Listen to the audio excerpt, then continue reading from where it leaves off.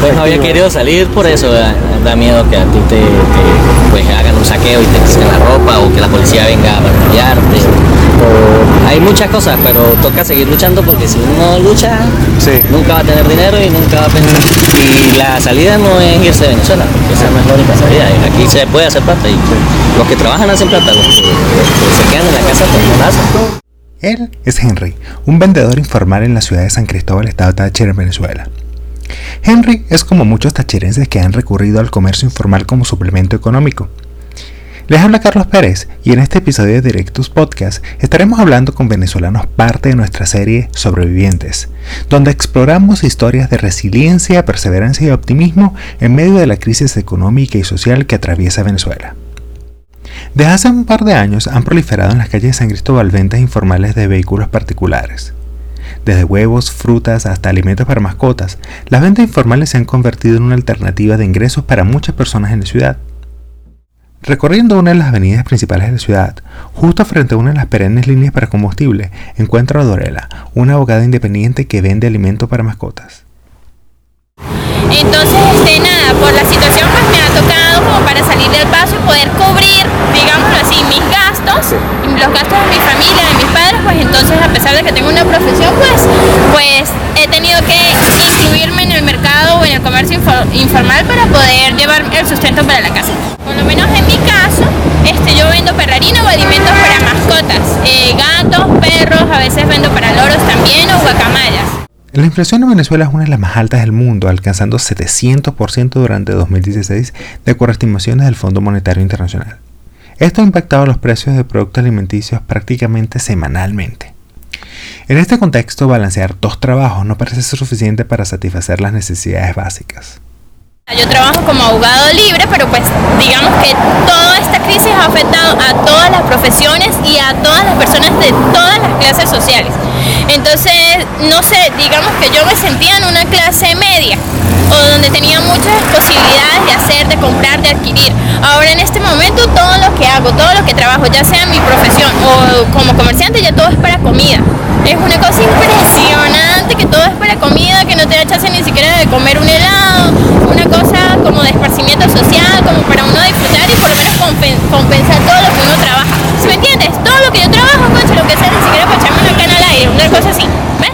Así como Dorela, Angélica, una administradora, se dedica a vender franelas durante temporadas altas para complementar sus ingresos. Por lo menos yo tengo mi trabajo fijo, sí, yo llevo la parte administrativa de una empresa, pero en temporadas importantes me dedico a esto. Aparte de eso, pues manejo lo que son las redes sociales, ¿sí?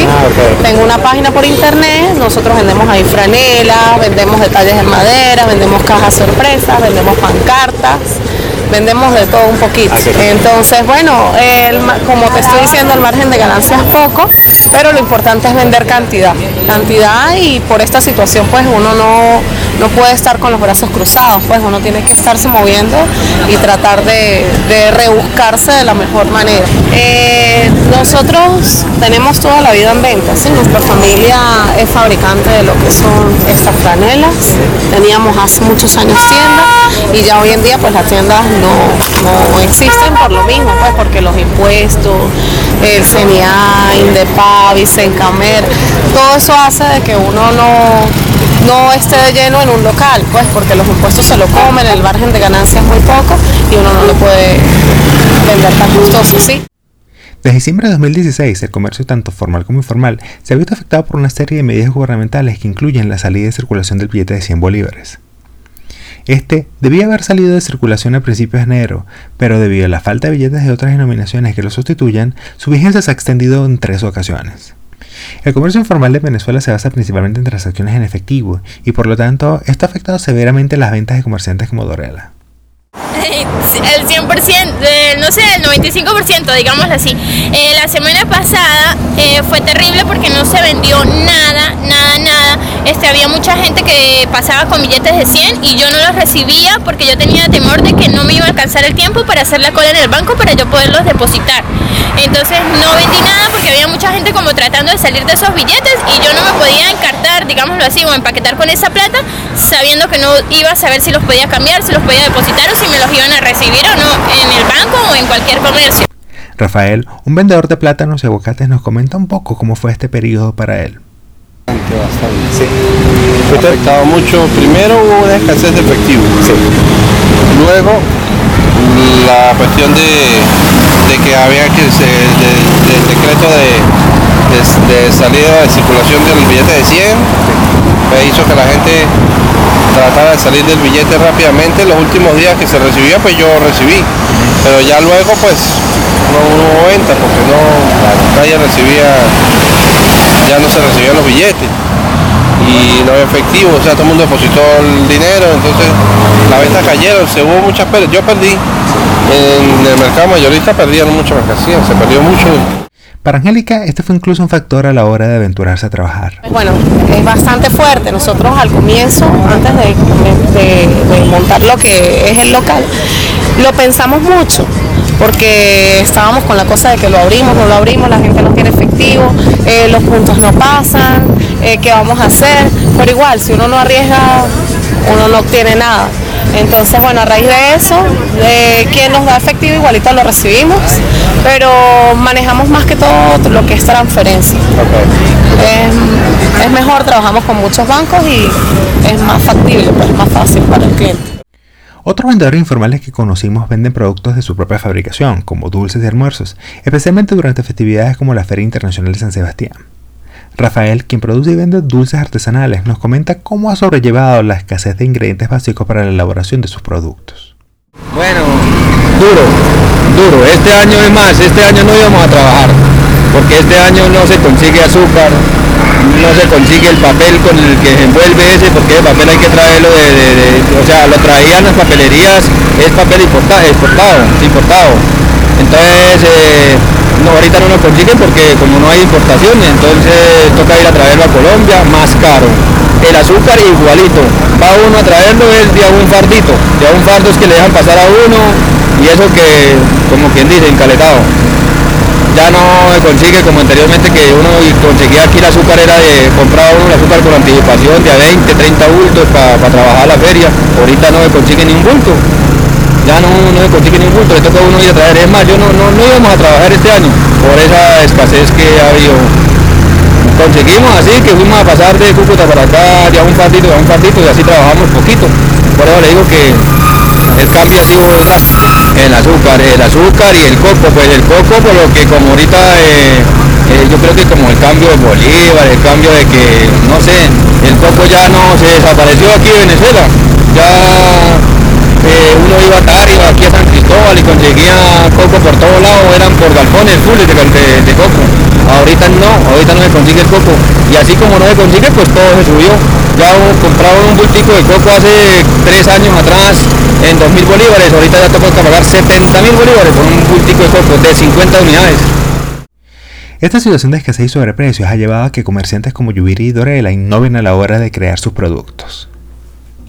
Harina de trigo, leche, azúcar, crema de leche, leche evaporada, leche condensada, pero pues la vida, la situación nos ha hecho crecer en esa parte de producción artesanal, de nosotros mismos fabricar nuestra leche condensada, nuestra leche evaporada y nuestra crema de leche, ¿okay? Para poder hacer el trabajo. Mira, ¿qué hago? No sé, digamos que yo siempre he estado atraída como por el comercio. Entonces, yo en realidad, yo empecé el año pasado en las ferias. ¿Por qué? Porque pues yo decía, no, aquí cónchale, yo vivo por el sector, entonces esta es la zona de la feria, y yo veía que gente cualquiera, vecinos como yo, que viven en una buena casa con un buen carro, se paraban a vender su Coca-Cola, se paraban a vender su sándwich, sus cosas, y bueno, pues ellos se rebuscaban, ¿sí me entiendes? Yo en ese momento tal vez no necesitaba el dinero o buscar otra entrada económica, pero yo dije, no, que va, yo este año voy a empezar a vender, y pues a mí se me da mucho también la cocina, yo cocino, entonces yo empecé a vender pastichos y arroz chino, que es una comida como de preparación rápida, se empaca y la gente la come en el almuerzo más que todo. Eso lo empecé yo a vender este año en las ferias. El año pasado trabajé con hallacas, que era plato navideño. Y bueno, pues mucha gente me contrataba por encargos, que si 50, 100 hallacas, cosas así. Igual con el arroz chino y con los pastichos, y pues eso como que me ayudaba en cuanto, pues cuando yo no tengo clientes como profesional del derecho, pues yo no gano. ¿Sí ¿sí me entiendes? Si yo no hago un documento, si yo no voy al registro, si yo no represento a alguien, pues yo me quedo como que en la nada. Entonces pues fue como un rebusco que yo empecé a usar para poder obtener dinero. Nada. Entonces, bueno, luego empezó como la crisis de que en mayo, en Semana Santa, todo se disparó, el arroz, no había pasta para pasticho, no había salsa, no había nada, no se encontraba nada, la gente estaba caótica. Entonces yo dije, bueno, voy a dejar de vender la comida y me voy a dedicar a buscar otra cosa. ¿Por qué? Porque tengo que buscar algo, yo pensé, tengo que buscar algo que se venda, que sea vendible y que el producto no se me vaya a dañar. Por ejemplo, la comida que se haga en un día, esa comida se tiene que vender. Yo no puedo salir al otro día o a vender la comida el día anterior porque voy a perder clientes y la gente no me va a volver a comprar. Entonces yo decidí volver a vender perrarina. Ante estas adversidades, estos venezolanos demuestran un gran espíritu de resiliencia y vista hacia el futuro. Yo admiro mucho a todas estas personas que trabajan en la calle, yo también me incluyo porque yo lo he hecho ya estos 2 años, por el primer año alquilé, pero estos 2 años lo he hecho así, trabajando así y de verdad que es un trabajo duro, pero pues el que quiere puede y eso es lo que estamos haciendo, luchando, dándolo la parte nuestra. Lo que pienso hacer es, bueno, digamos que pienso terminar de vender mi perrarina pues con mucho optimismo, con mucha fe de que sí la voy a vender, porque la tengo que vender y pues bueno, si tengo que estar tarde, noche, mañana, día, lo que sea, la voy a vender o utilizar otras técnicas de venta, de mercadeo, así no gane lo más justo posible, pues entonces rebajar un poco el precio para tratar de salir de esa mercancía. Desde cada uno de sus ámbitos de acción, los venezolanos presentados en la serie muestran perseverancia, ingenio y optimismo frente a la adversidad, demostrando cómo el espíritu de lucha venezolano se hace camino en medio de problemas graves que afectan su vida cotidiana. Para ver nuestra serie fotográfica completa, visiten directosinternational.org o nuestras redes sociales como Directos International en Instagram, Facebook y Directos INTL en Twitter. Recuerden que pueden escuchar nuestro podcast en SoundCloud, iTunes, Stitcher y Podbean. Se despide Carlos Pérez en la locución y edición. Muchas gracias por su atención.